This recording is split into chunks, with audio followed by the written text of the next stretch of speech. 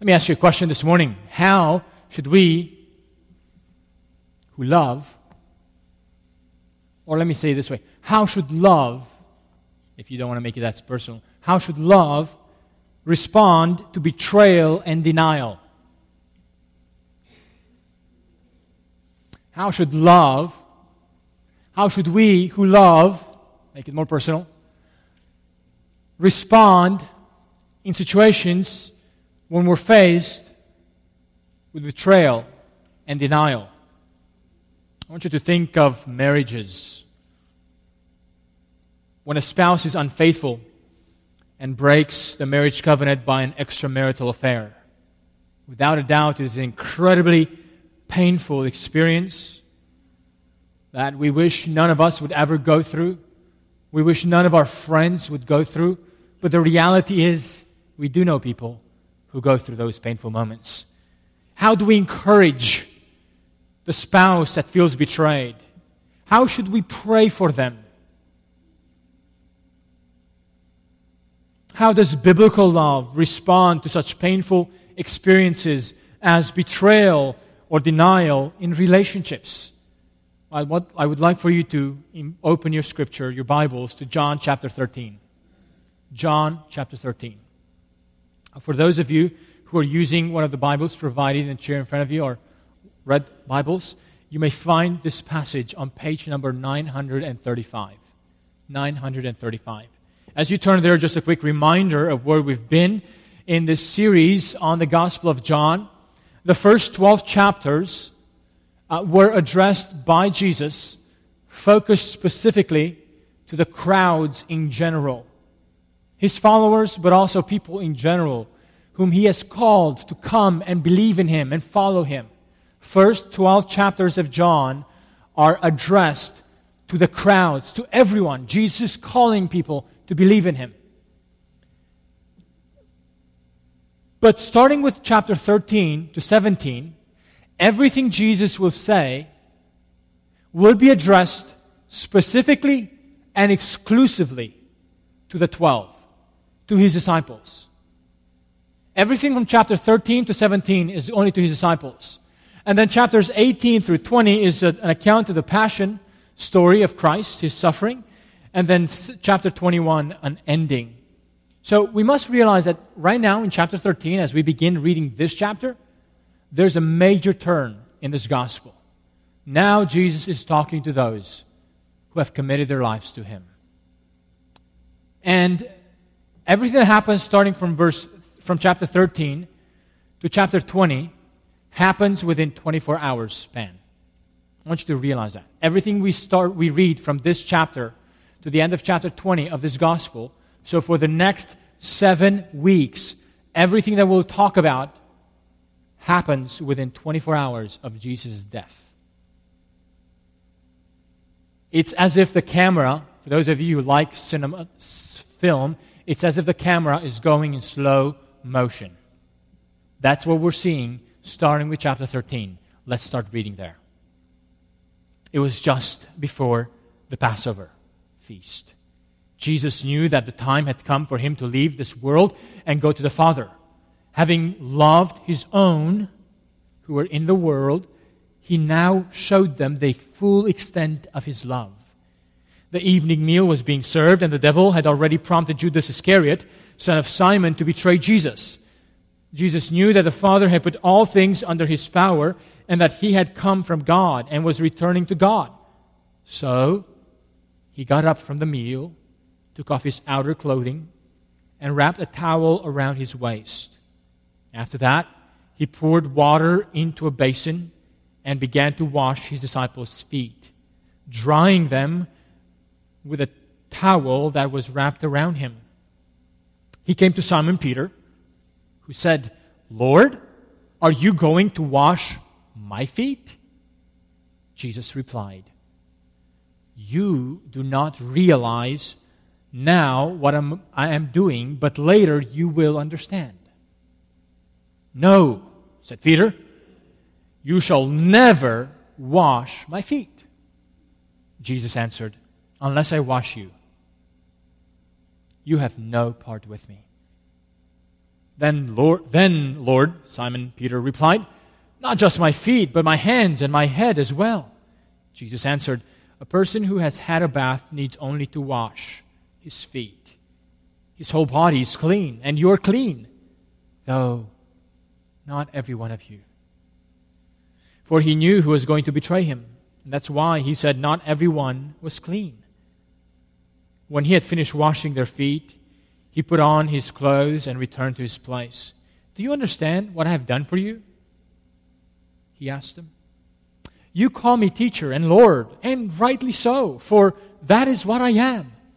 Now that I, your Lord and teacher, have washed your feet, you also should wash one another's feet. I have set you an example that you should do as I have done for you.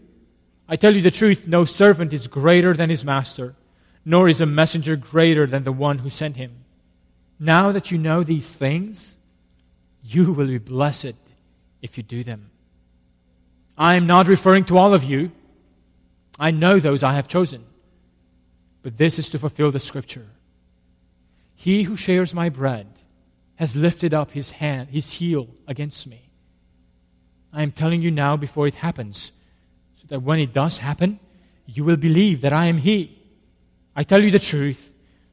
Whoever accepts anyone I send accepts me. And whoever accepts me accepts the one who sent me.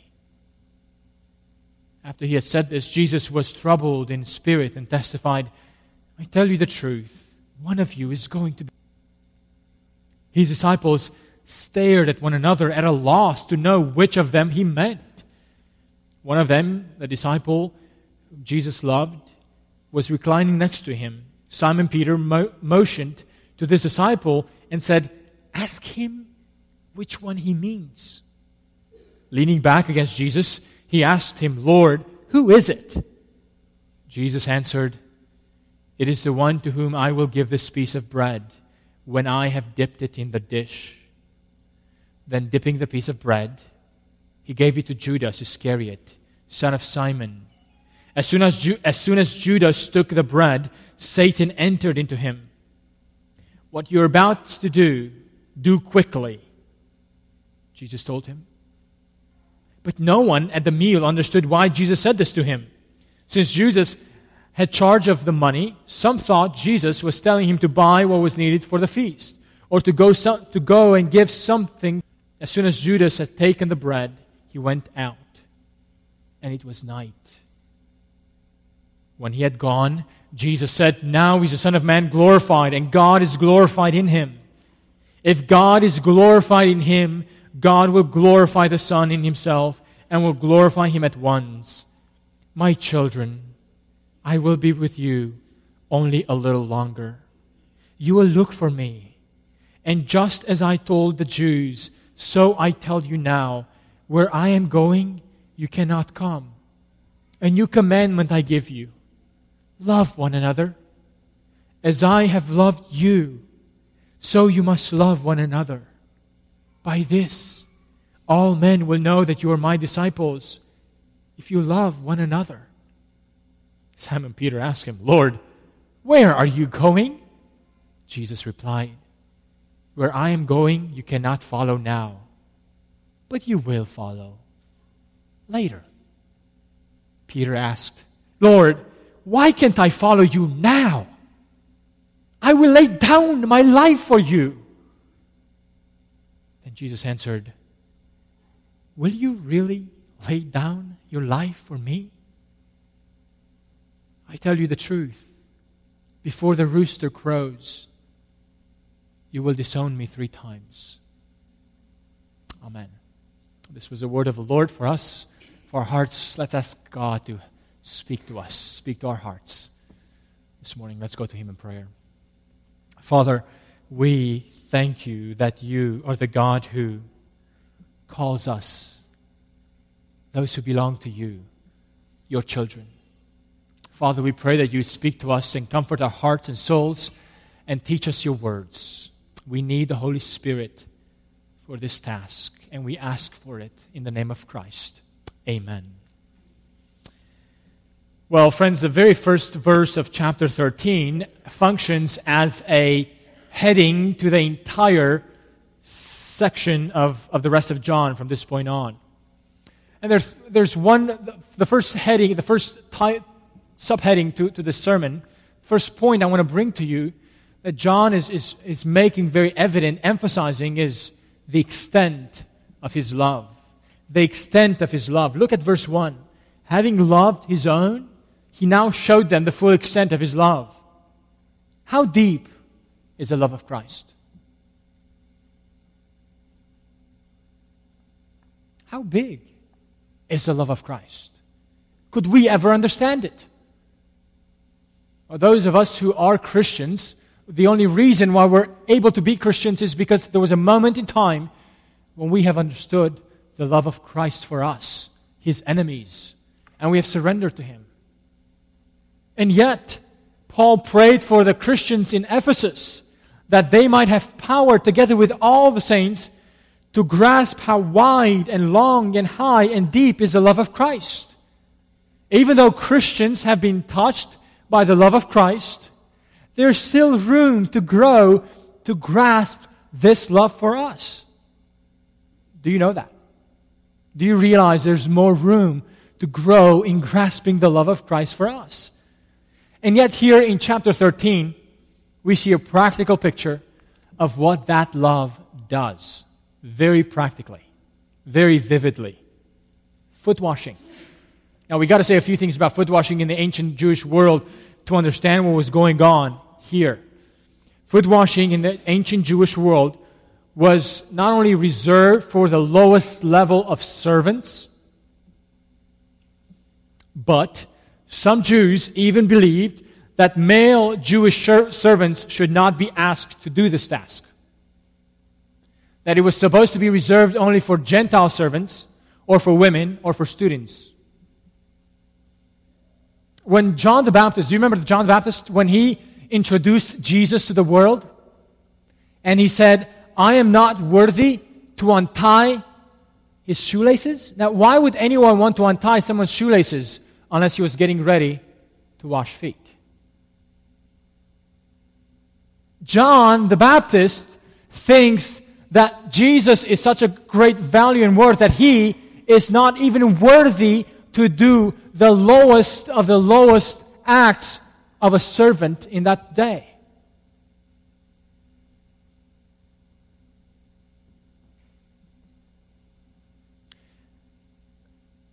And yet, when Jesus comes to his disciples, he, of whom John the Baptist was not worthy to untie the shoelaces, he now gets up, wraps a towel around his waist, gets a bowl of water, and starts washing the feet of his disciples.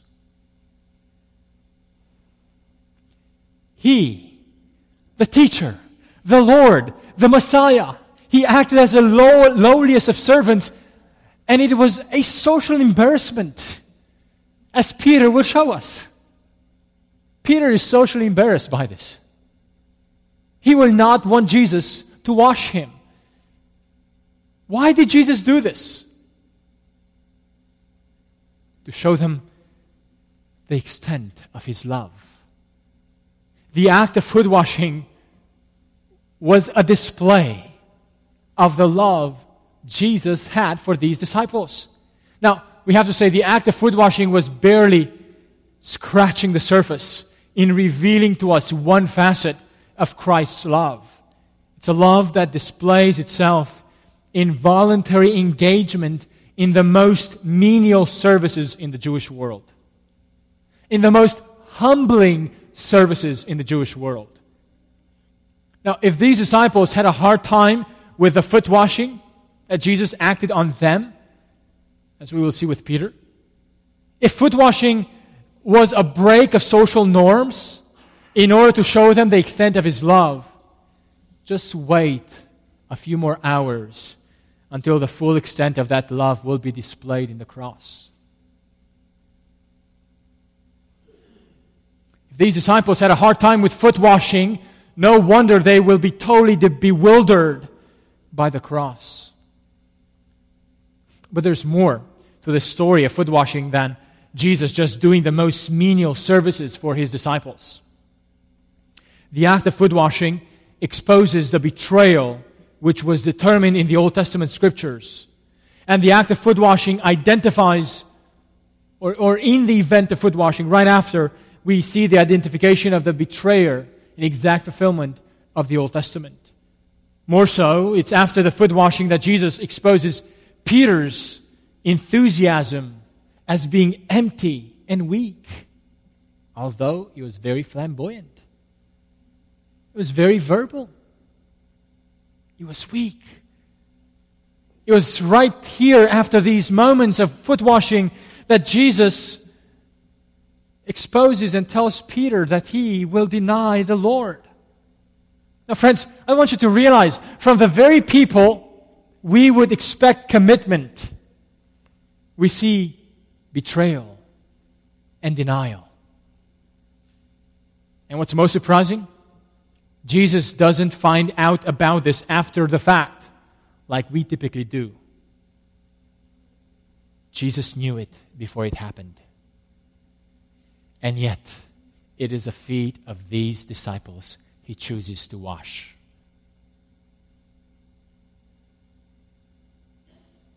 Now think with me for a second. It's not simply that Jesus just engages in the most menial acts of service, but he does it in full knowledge that some of them will, in 3 to 6 hours from that moment of washing their feet, some of them will betray and deny them. Have you ever been betrayed? Or abandoned? Do you remember the feelings of anger in your heart? Or even the paralyzing disappointment?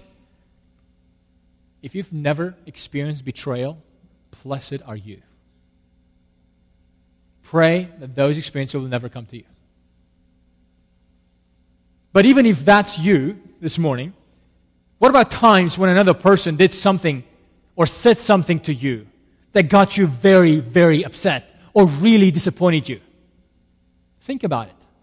Think of the last moment, last experience you had that way. Do you remember how you reacted? You probably could not look at the other person in the eye.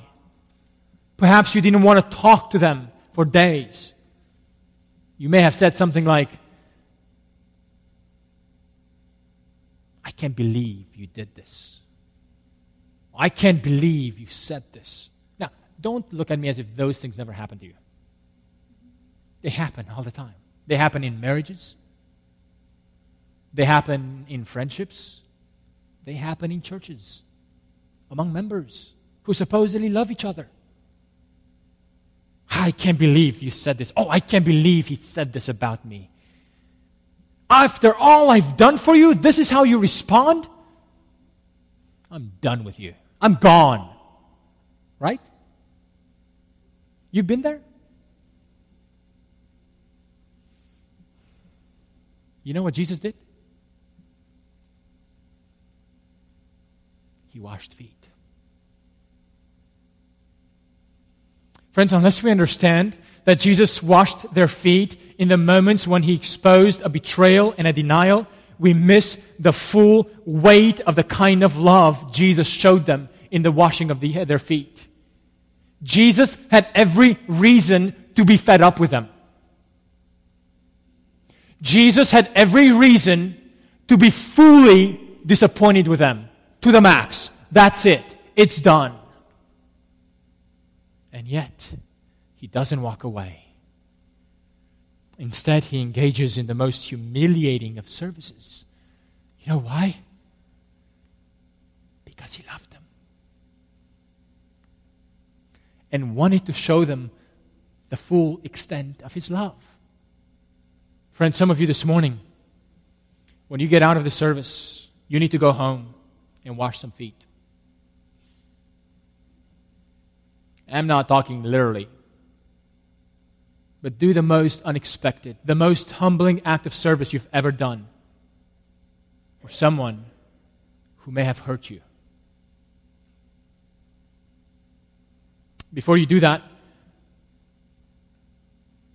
You can confess your sin before God right now, that you may have acted sinfully against the sin of others against you. Our hearts are so sinful that we have a hard time humbling ourselves even before the people we most love.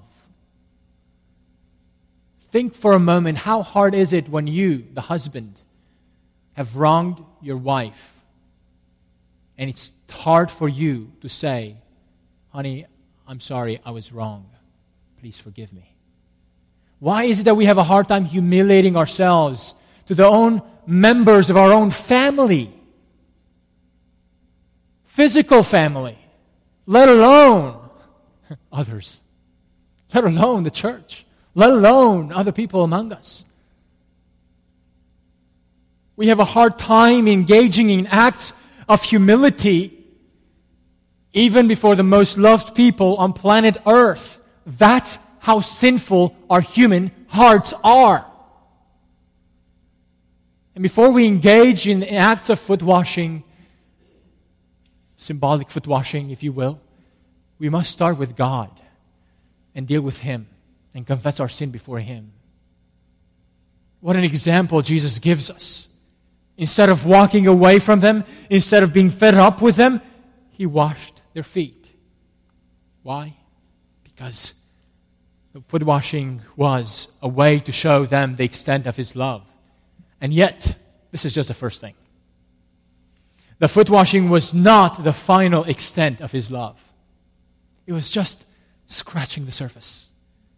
The foot washing itself was a pointer to the ultimate moment when Jesus will die, crucified for His own sheep.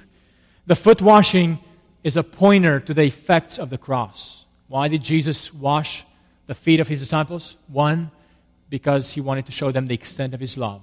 Second, because He wanted to show them the effects of the cross. Notice when Jesus gets to Peter.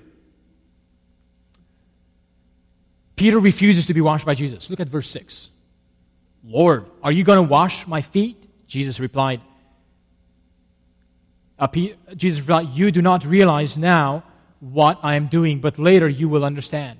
No, said Peter, you will never wash my feet. Now, that's how embarrassing it was for Peter to let Jesus, the Messiah, the Savior, wash his feet. But just as Peter was not able to get that the Messiah was going to suffer, remember Caesarea Philippi? Just as Peter was never able to understand that the Messiah was going to suffer, now he cannot comprehend that the Messiah would want to do the lowest acts of a slave was supposed to do. This means that people who can't understand the cross can't understand the act of foot washing. People who can't understand the cross can't understand the act of foot washing. Now, Jesus' answer is very cryptic, but powerful. Look at what Jesus says. Unless I wash you, you have no part with me. Now, Jesus is not referring here simply to the act of washing the feet. That act alone was a symbol of another washing which Jesus will accomplish through His blood. His blood will cleanse these disciples if they believe the words of Jesus about His identity and His mission of what He will do for them in their place. Now, Peter did not understand this. Peter did not understand the cross at that moment. He thinks Jesus' physical foot washing somehow will magically accomplish this cleansing. So normally Peter responds back, then Lord, not just my feet, my hands and my head as well. Now, how do we know that Jesus is using foot washing as a symbol of the washing about to happen through His death? Look at verse 10. Jesus answered, a person who had had a bath needs only to wash his feet. His whole body is clean. And listen to this. And you are clean, though not every one of you. Now, I just want you to understand the full meaning of those words. John tells us, for he knew who was going to betray him. And that was why he said not everyone was clean. Clearly, Jesus is referring here to Judas.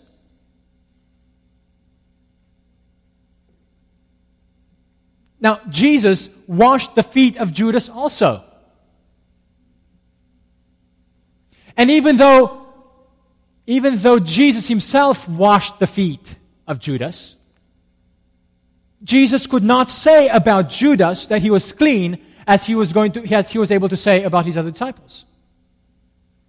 This tells us that the act of foot washing itself is a symbol of the washing Jesus will do by His blood.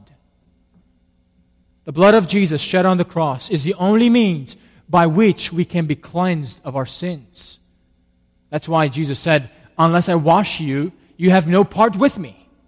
It's not unless I wash you physically, because Jesus was washed physically too. It's about, unless I wash you through my blood, you have no part with me. Friends, this is a picture of God's salvation. The salvation God offers us. He wants us to belong to Christ, to be united with Christ, to have ownership and partake of the glories given to Christ. But our rebellion, our sin, our desire for control for our lives separate us from Christ. The only way for us to be united with Christ and to share in His inheritance is if He washes us, our guilt, our sins, our rebellion by His blood, cleansing us of our sin. That's why one of the many pictures in the Bible of being saved is that our sins have been washed away. That's why the public act by which we declare to the world that we are now followers of Christ is this act that we do here in this baptistry, when we fill it with water. And the act of going underwater, there's a number of symbolisms. One of them is that it's an act of being washed. It's not the water that washes us, but it's a very visible picture of the gospel. That our sins have been washed away because we die with Christ and resurrect with Him to a new life. The water is just a symbol, but it's a symbol of what God has done for us, for our sins. He washed them away in the blood of Christ. So friend, if you are not a Christ follower this morning, God is pleading with you to turn away from your sin and come to Him, trusting what Christ has done for you on the cross. He died so that His blood could make you clean, so that He could clean your guilty conscience before God, so that He could wash away everything you have done evil in His sight. Perhaps you are here this morning and think that you've done too many things, too many bad things. God is not going to cleanse you again. Friend, perhaps you're struggling with this thought. Will God ever be able to cleanse me again? If you turn to Him and repent of your sin and believe what Christ has done for you, He will make you clean. And friends, if you're struggling with this thought and with this desire, you don't know which way to turn, I encourage you, come and talk to me at the end of the service. Or don't leave this place without talking to someone here about your struggle and your desire. Oh friend, if you are not a Christ follower this morning, I pray that you would be cleansed by the blood of Christ. Now, if you have asked God to save you, if you've asked God to cleanse you, let me ask you, have you shown that through the public act of baptism? If you have not, I encourage you to obey God's command, to declare to the world your faith and trust that Christ has washed your sins away, and make that declaration by the physical act of baptism. That is how we know when people give their lives to Christ. If you are a Christian and you have been baptized upon your profession of faith, friend, do you delight in the truth that Jesus has washed your sins away? And He has washed you and made you clean, not so that you can go back and be dirty again. He washed you, made you clean, so you can stay clean, so you can be clean for Him, so you may sin no more, so you may walk in the cleansing that Christ accomplished for you. I love the words of the hymn we sing here quite often. There's a fountain filled with blood, drawn from Emmanuel's veins, and sinners plunged beneath that flood lose all their guilty stains. And the next verse says, a dying thief rejoiced to see that fountain in his day. And there may I, though vile as he, wash all my sins away. That's the picture of God's salvation. Have you been cleansed? Are you rejoicing in that cleansing? When temptation comes and sin comes to your door, are you fighting it off? Are you seeking repentance when you failed? Or are you hiding it? Are you explaining it away, stubbornly remaining in your sin? Jesus washed the feet of his disciples to show them in anticipation the effect of his cross. That's why Jesus told Peter, you do not realize now what I'm doing, but later you will understand. So why did Jesus wash the feet of his disciples? To show them the full extent of his love, to show them the effects of his cross. But a third reason, final reason,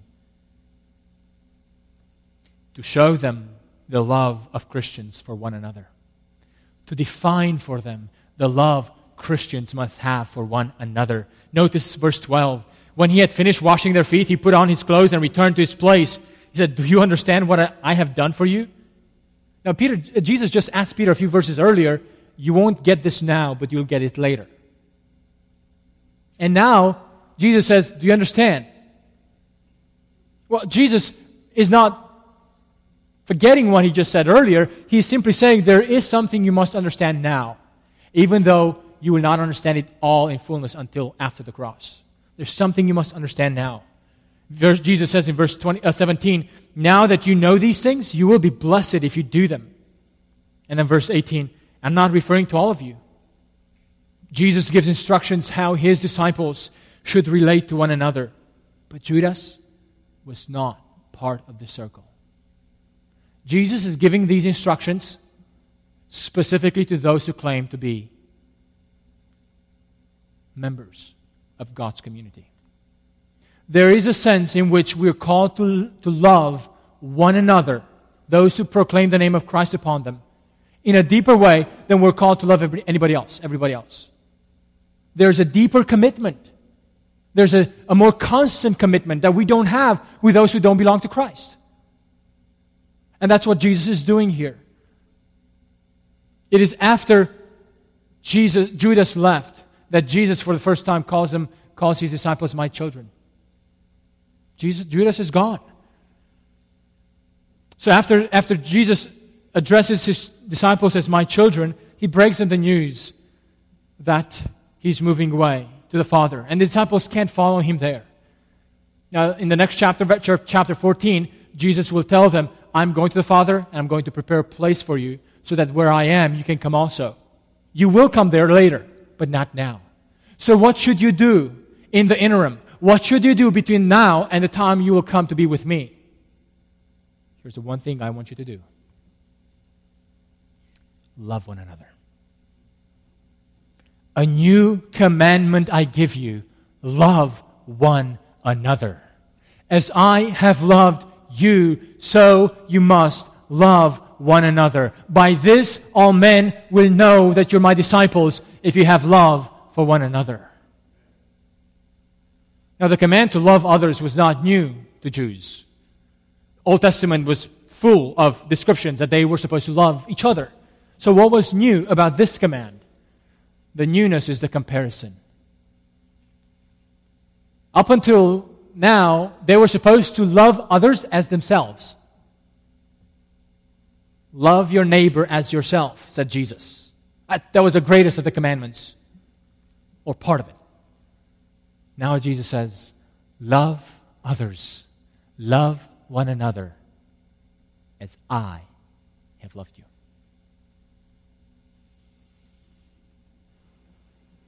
Now, at this point in the story, the greatest act of Christ's love was only the foot washing. They haven't seen the cross. Loving by engaging in the most humble service. That's what it means at this point. In the next few chapters, Jesus will speak explicitly about his death. But at this point, Jesus' love was displayed through humble service. And that means that our love for one another is supposed to be a love expressed to humble service. Friends, if you call yourself a Christian, do you love one another in this way? It's not about just loving other people in general. It's about showing this love to one another. This means there's an actual community with which we live regularly and with which we meet consistently. If you can't love like Christ, you can't serve like Christ. People can serve without loving, but you can't love without serving. Some of you are surprised. Think of customer service departments and businesses. They're there, we're here to serve you. They don't love you. They're just trying to get your money. That's why they serve you. You can serve without loving people. Now, can I break the news for you? There are people who can serve the church without loving the people of the church.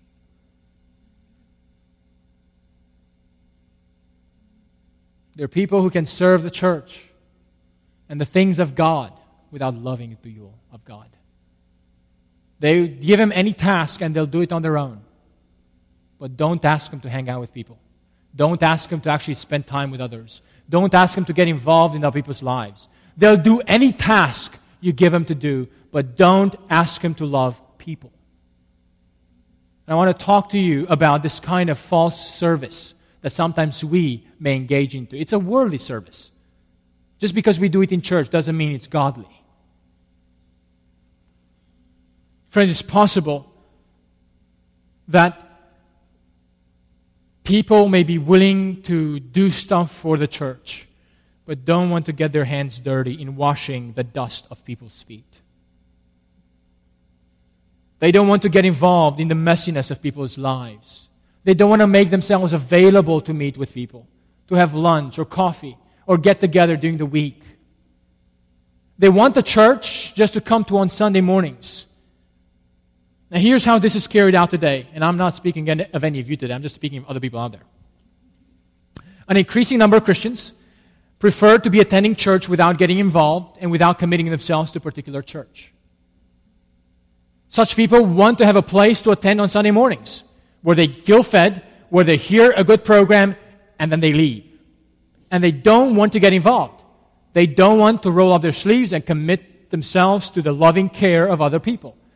They think they can live their Christian lives by themselves. And all they need is a place where they can attend on Sunday mornings to hear good singing and an inspiring sermon. Friends, such a Christian life shows little to no signs of a desire to love one another as Christ loved us. I'll be honest with you, we do have this tendency with some of our members who have moved away. Some of them have moved away for more than 2 years. And they still have not found or committed themselves to another local church in their new place. And we need to encourage them to say, you need to start loving one another in that new place and find that community whom you're going to love like one another. And the reason why I tell you this now is not to tell on them. I just want to encourage you. When you talk to them on the phone, when you talk to them via email, ask them nicely, how is their search for a new home church? Have they committed to join it? In other words, we need to encourage them to be in communities where now they are committed to other people other than us. We cannot love them anymore in the same way we used to when they were here. We don't know what's going on in their lives. We don't know their struggles, their joys. We can't encourage them as we once were able to. And now we are called to ask them to find another community where they're going to do the same kind of one another loving and serving as they once did when they were here. So I want to encourage you, when you talk to those out of the area members, especially those who've been out of the area for quite a while and still have not found a church, encourage them to find a church. But perhaps even you right here, those of you who are those of you who are attending our church, we're so glad you're here. We're so glad you're here. But we hope we would be more than just a place for you to come on Sunday mornings. And if that's what you're looking for, I mean, you can stick around as long as you want to, but that's not what we are. We want to be a community where people have the kind of relationships where they engage in one another loving and one another serving like Christ served us. And we can't do that without commitment. We can't do that without knowing who's in and who's out. So we encourage you, and perhaps you're a member of this church and you don't mind being assigned tasks to do for the church. But for you, this greater struggle is actually just to love on people. Friends, one of the clear signs that God has changed your heart is that He gives you a new love for people that you didn't have before. This is inevitable, and this love is expressed by a desire to be with other Christians in the community. It's a desire to develop friendships with other fellow Christians, to be committed to them, to serve them, not just the institution of the church. That's what the local church is all about. That's why the most clear context of living out this command of loving one another and serving one another as Christ did for us is the local church. Now, friends, the command to love one another is important not only because it's an assurance of our changed hearts, but it's also because it affects our evangelism. When a local church is filled with members who love each other in this way, it's an incredibly compelling witness to the gospel. It's the greatest evangelism program. Jesus said, "By this all men will know that you're my disciples if you love one another." How will we show others that we are disciples of Christ? How will we show others that what it means to be a disciple of Christ? By our love for one another, by our commitment to one another, by our service to one another, by our affections for one another. So why did Jesus wash His feet, the feet of His disciples? To show them the extent of His love, to show them the effects of the cross, and to show them the kind of love they're supposed to have among each other. And I want to close this morning with what Jesus said. Now that you know these things, blessed are you if you do them. Let's pray.